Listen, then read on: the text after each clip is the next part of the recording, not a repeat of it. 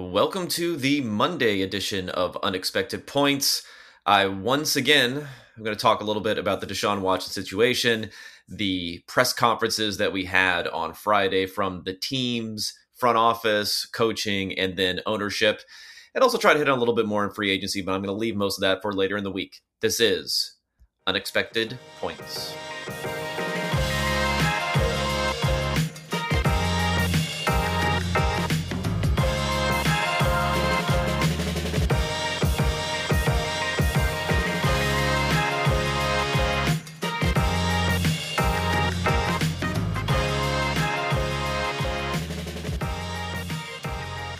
Okay. We are here from sunny Florida. If you're watching on YouTube, you'll see my background is a little bit different than what we hear normally. Audio might be a little bit different too. I try to do a good job in the old podcast studio, cutting down on the echo and the kind of the tinniness, you could say, of the sound here. So apologies for that in a couple episodes this week, but when the little ones have their spring break time, it's time for me to get out of town. Try to still do some work in the interim also, but got to take advantage when you can here. So for this episode, as I led up front about, we are going to hit on the dual press conferences from Deshaun Watson, one of them with Andrew Berry and Kevin Stefanski, and of course Deshaun Watson, the first time we've heard him speak about anything, so I'll talk about that. And then the press conference with Dee and Jimmy Haslam, the owners of the Browns, and what was revealed there.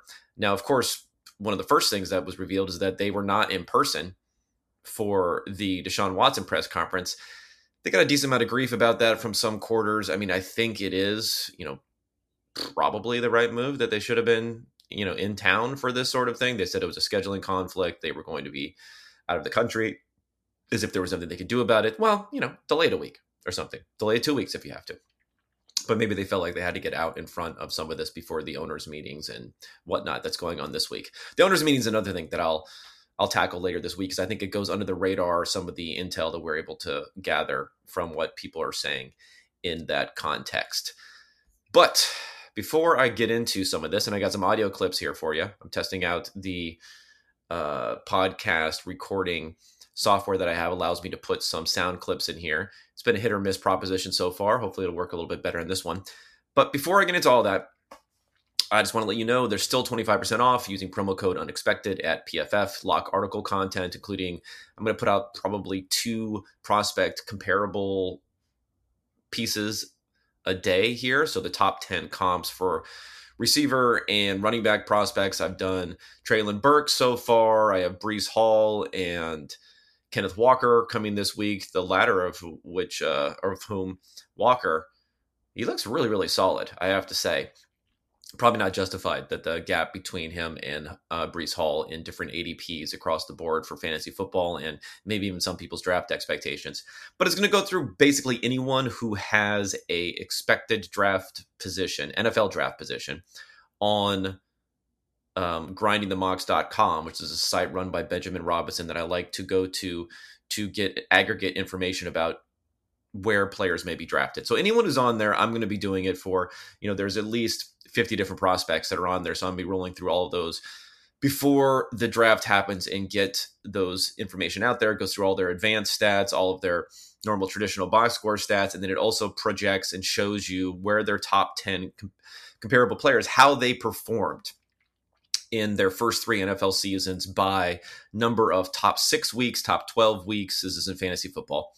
Top 24 and top 36 weeks. So you get an idea of how often they're kind of registering as an okay scorer and how often they're providing winning week type of weeks from the different players. And I think it's a pretty interesting exercise, because not only does it incorporate the combine measurables, age, weight, 40s, vertical when it comes to the receivers, but then it also brings in all the different production metrics. So you could say, how important is this versus that? Well, let's go ahead and just not have a strong opinion on exactly what the most important things are. Let's just find the most similar players and see what sort of results we get. So we have a player who doesn't perform well at the combine or at his pro day, like let's say Justin Ross for Clemson, but has decent production numbers and a decent expected draft position, how well do they perform in the NFL? And I can give you a list of players to look through on that. Justin Ross, another guy I'll have coming this week here. But anyway, to get any of that content, all that stuff, go ahead, go to pff.com, use promo code UNEXPECTED. All right, Browns press conference here. The theme of the day when it comes to not only the Andrew Berry, Kevin Stefanski side of things, but also Jimmy and Dee Haslam is comfortable. And I have a little montage here so you can get an idea of exactly how much that was being relied upon in these press conferences. That got us comfortable pursuing a trade, that got us comfortable with Deshaun the person. Comfortable to a point where we felt comfortable pursuing the trade. Once we got comfortable, once we were able to get comfortable. When did you feel comfortable? That's ultimately what got us comfortable with him. We did feel comfortable with the trade. So exactly at what point did you feel comfortable? So exactly what made you feel comfortable, and when was that? If we didn't get comfortable with Deshaun the person, fully understand that there are people who are not comfortable with the transaction. So anyway, comfortable. That was the rationale behind why the Browns moved forward with the trade without getting too specific. You notice how multiple questions in that montage were trying to pick at what made you comfortable. Didn't get a lot as far as an actual answer on that. Now, what we did get for the first time was hearing a little bit from Deshaun Watson. So again, they said they learned about him as a person. They learned about his background. They had independent investigators there looking into the cases. They did not speak to any of the women, which has been well documented. Andrew Berry did not answer whether or not the investigator spoke with the women themselves. I guess they're former police officers, investigators that they had working for them on this. But all this talking about being comfortable, but a lot of it was focused on more like we're comfortable in Deshaun Watson being a good guy, which I think everyone thought prior to these organizations. It's hard to think of a player in the NFL prior to these allegations, a young player who not only embodied a Hall of Fame type of trajectory, but then also seemed to be a guy that everyone got along with, strong in the community, Habitat for Humanity, great backstory as far as being raised by his mother who had, I believe, tongue cancer, and working with that and working with different causes to dealing with cancer. His house was built by Warwick Dunn as part of Habitat for Humanity, and then continuing to work on that after he went forward. I remember there were little clips of him and how he, paid for people's salaries, I think during the some of the pandemic stuff, or paid off things for some of the cafeteria staff. It's just, over and over and over again, positive stories about him, whether it be from his teammates or from others. I remember watching Gruden QB camp. Now that has a little bit more of a stain attached to it with all the stuff that came up with John Gruden afterwards. But Gruden's QB camp, so this is before he was, of course, came back to coach the Raiders again. He had, in 2017, I was really into the 2017 quarterback class, much more than the NFL was. And I watched the Mahomes one and the Watson one. I thought the Watson one, the way that Gruden ended it, was the way that a lot of people felt. And he said, Deshaun Watson, this is a guy, of course I'm doing my Gruden here. This guy, let me tell you about Deshaun Watson. This guy here, this guy is not only someone you want in your locker room, not only someone you want in your team. He's like, heck, I want this guy in my family. I want this guy, Deshaun Watson, in my family. And I think that's the impression that he gave off. And that's why some of this has been so difficult to reconcile, the charges with who we thought about as Deshaun Watson, a person. So Deshaun had his first chance to speak here. Now he's not going to, he mentioned a few different times it's an ongoing investigation, so I can't go into details. He did start to talk about a few different issues. One of the issues he talked about was when being asked about the 40 different masseuses that he used. And again, I want you to listen to his answer here in the context of the Browns organization talking about how comfortable they were being able to make this decision. And listen to his answer and tell me what you think about his answer here. 40 massage people. So if Why not just find one you really like and stick with that person? 40 just seems like so many. Well, I never, as far as a team, and then when I say team, not saying the Cleveland Browns, but my agency and things like that. 40 is just over the time. It's not in one period of time. I've been in Houston for 5 years, so you go to different people, and that's just how, like I said before, I can't get too far into the details, but as businesses work and you move and meet different people and people have different schedules and blocks, you kind of meet people over time. Okay. Does that make you comfortable? What you just heard from Deshaun Watson there? This is clearly something he's had to think about. I believe he was deposed after the grand jury charges were dropped. Was this not something that they prepared to ask?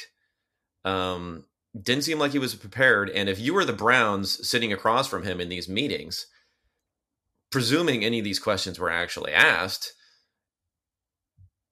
if you asked him, hey, your body is your temple, you're a professional athlete, you want to make sure you trust everyone you're working with. If you found the right person, you would kind of move heaven and high water to get that person to work on you and be your personal masseuse. You have resources through the Houston Texans organization to find people.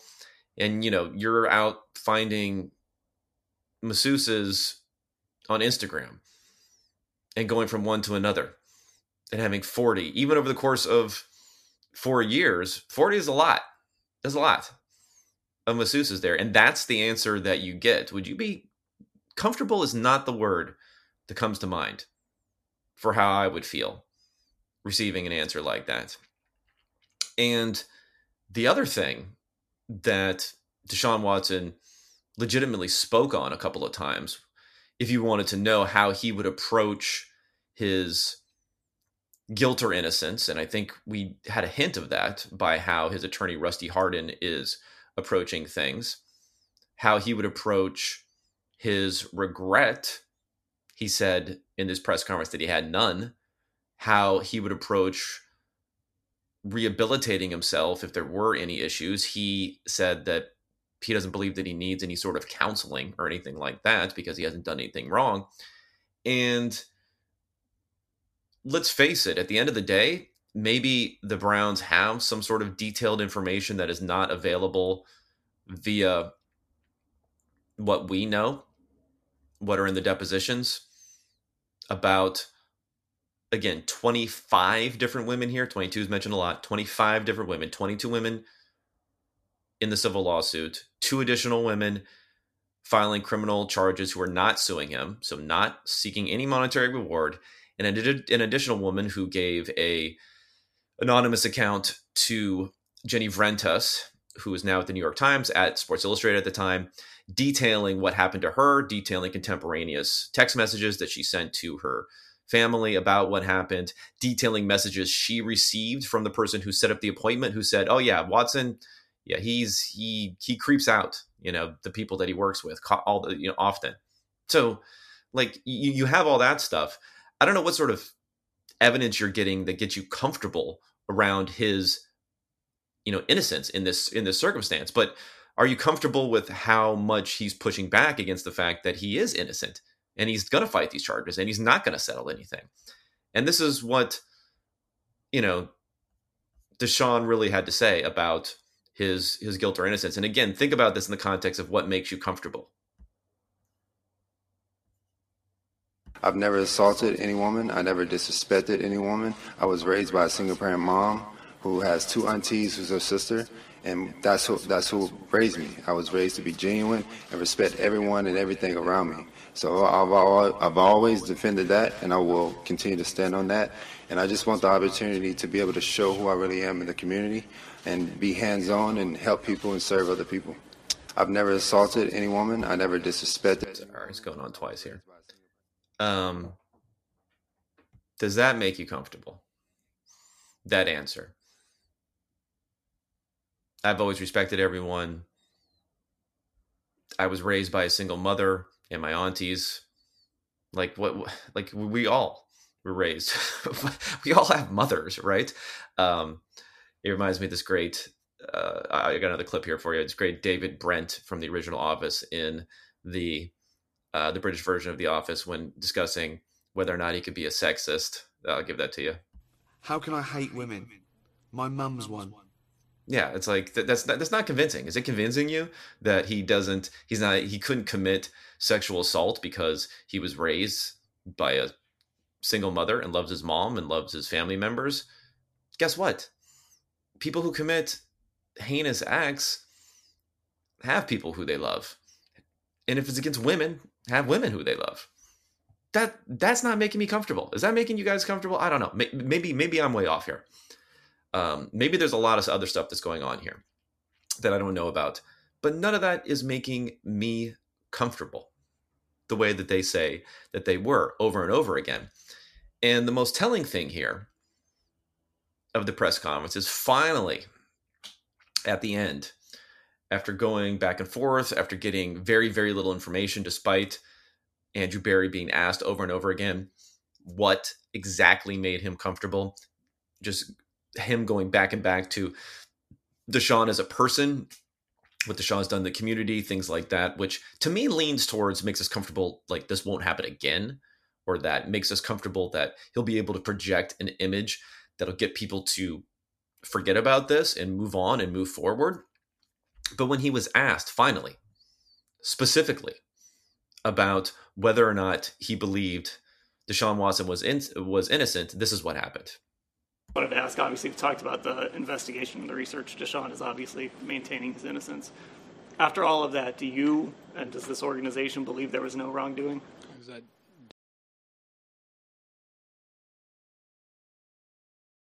we have a lot of faith in him, and we believe that as he gets into the community and our organization, he's going to make a positive impact.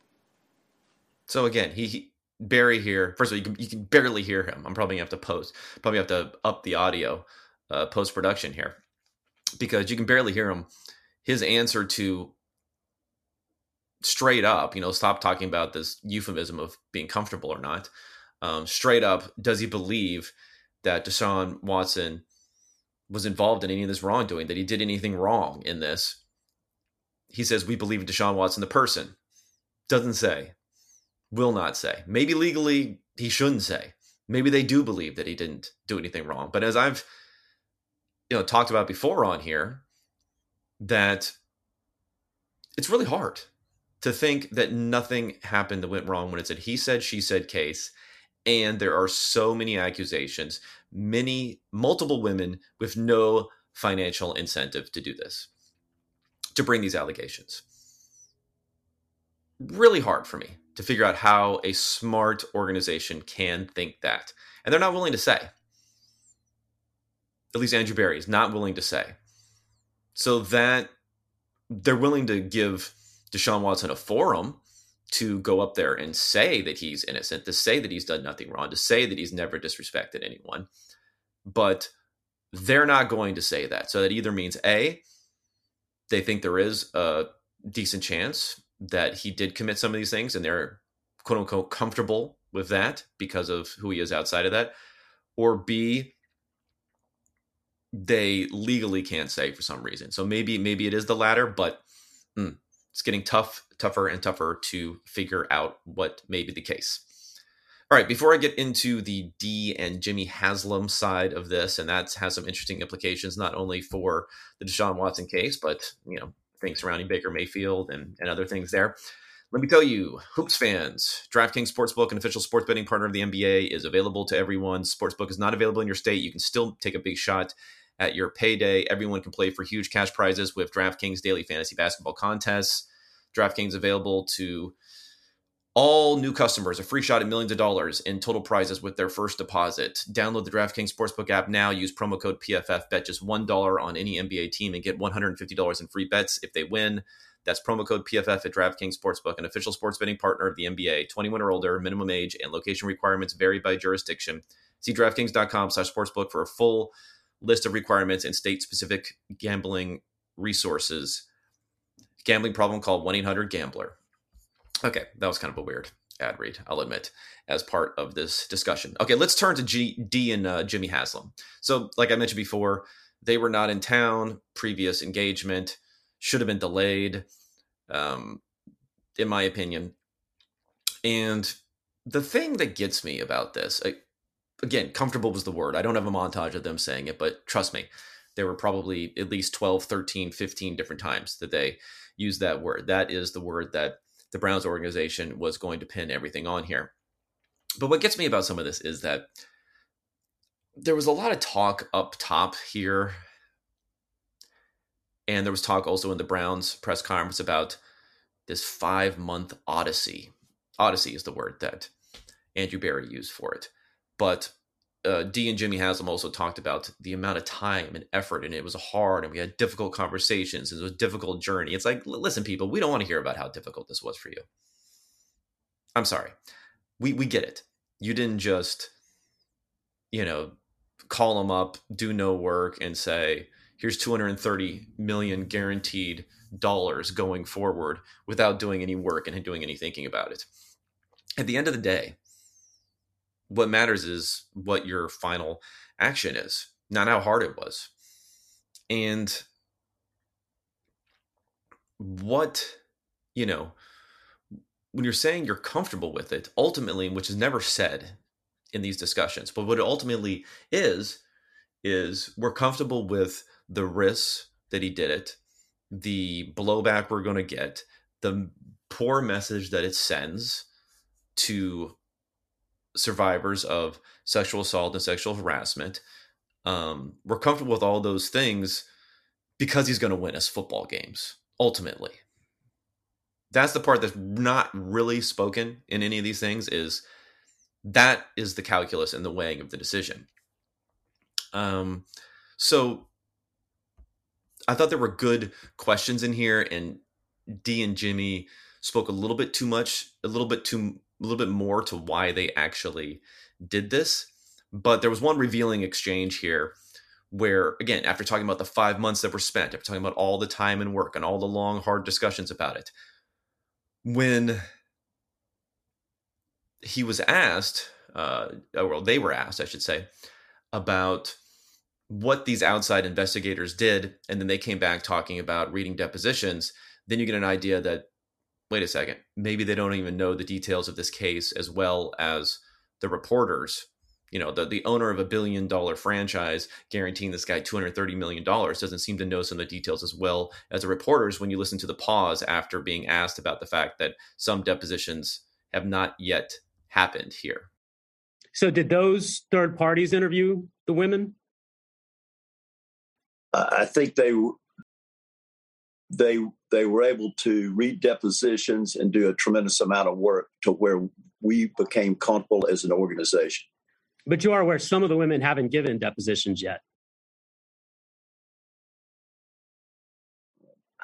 I'm not familiar with exactly how many have given. I'll just state what we said, Jake, that we got comfortable with the process and obviously the legal process that was involved with Deshaun. Okay, so I did not enhance that pause there after he was being asked whether or not he was aware that some of the depositions haven't happened yet. So, again, more information out there to come that hasn't happened yet, that he doesn't have access to. Big pause there. He didn't know. The reporter, who I believe was Jim Trotter of ESPN, he knew. He knew what was going on here. The,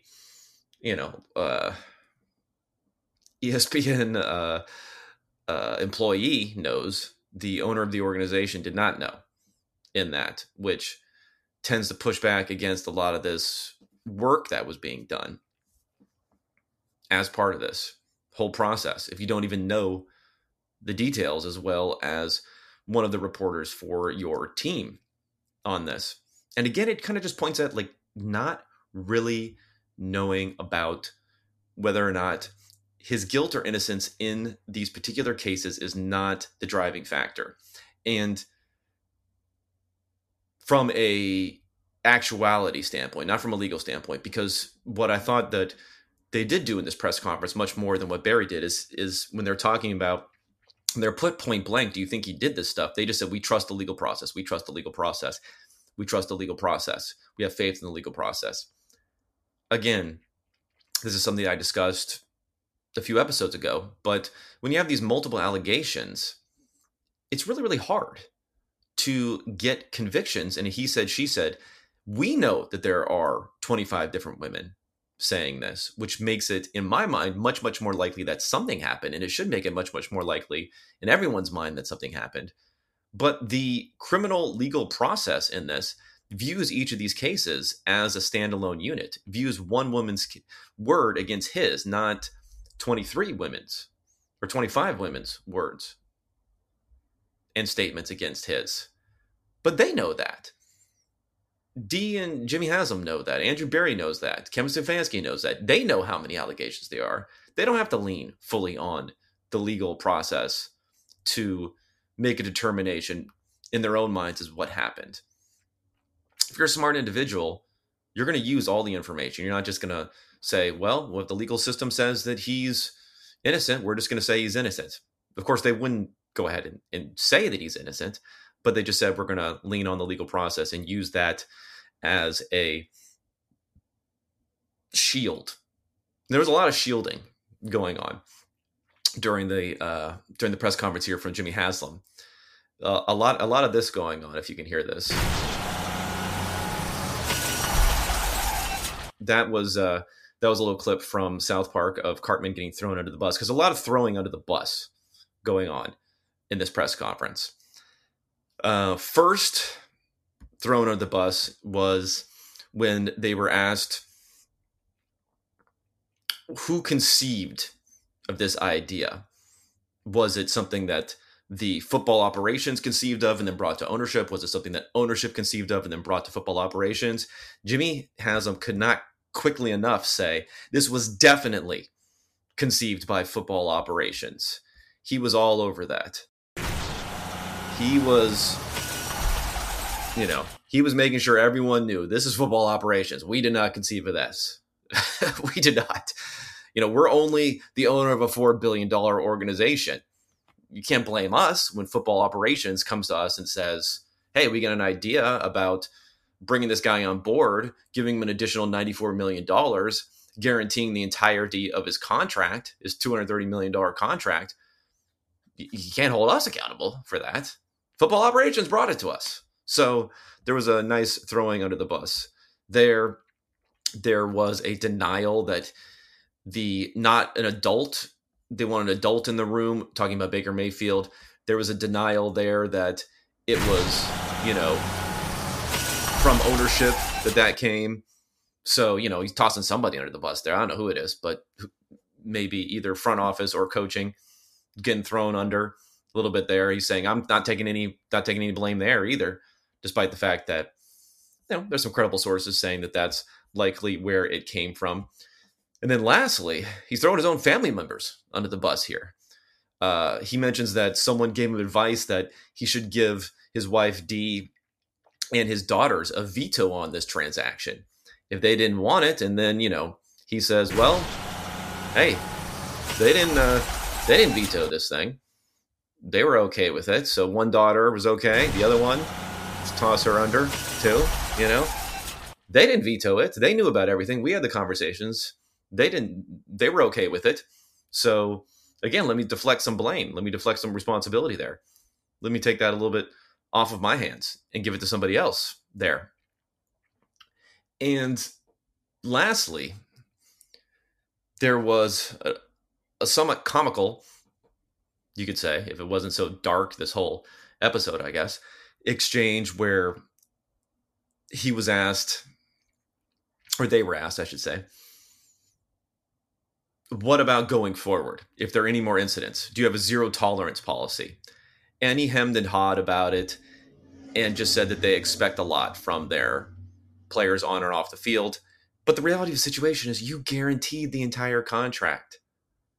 You made provisions in there which I believe do not allow for suspensions in the same way and the loss of guarantees in the same way.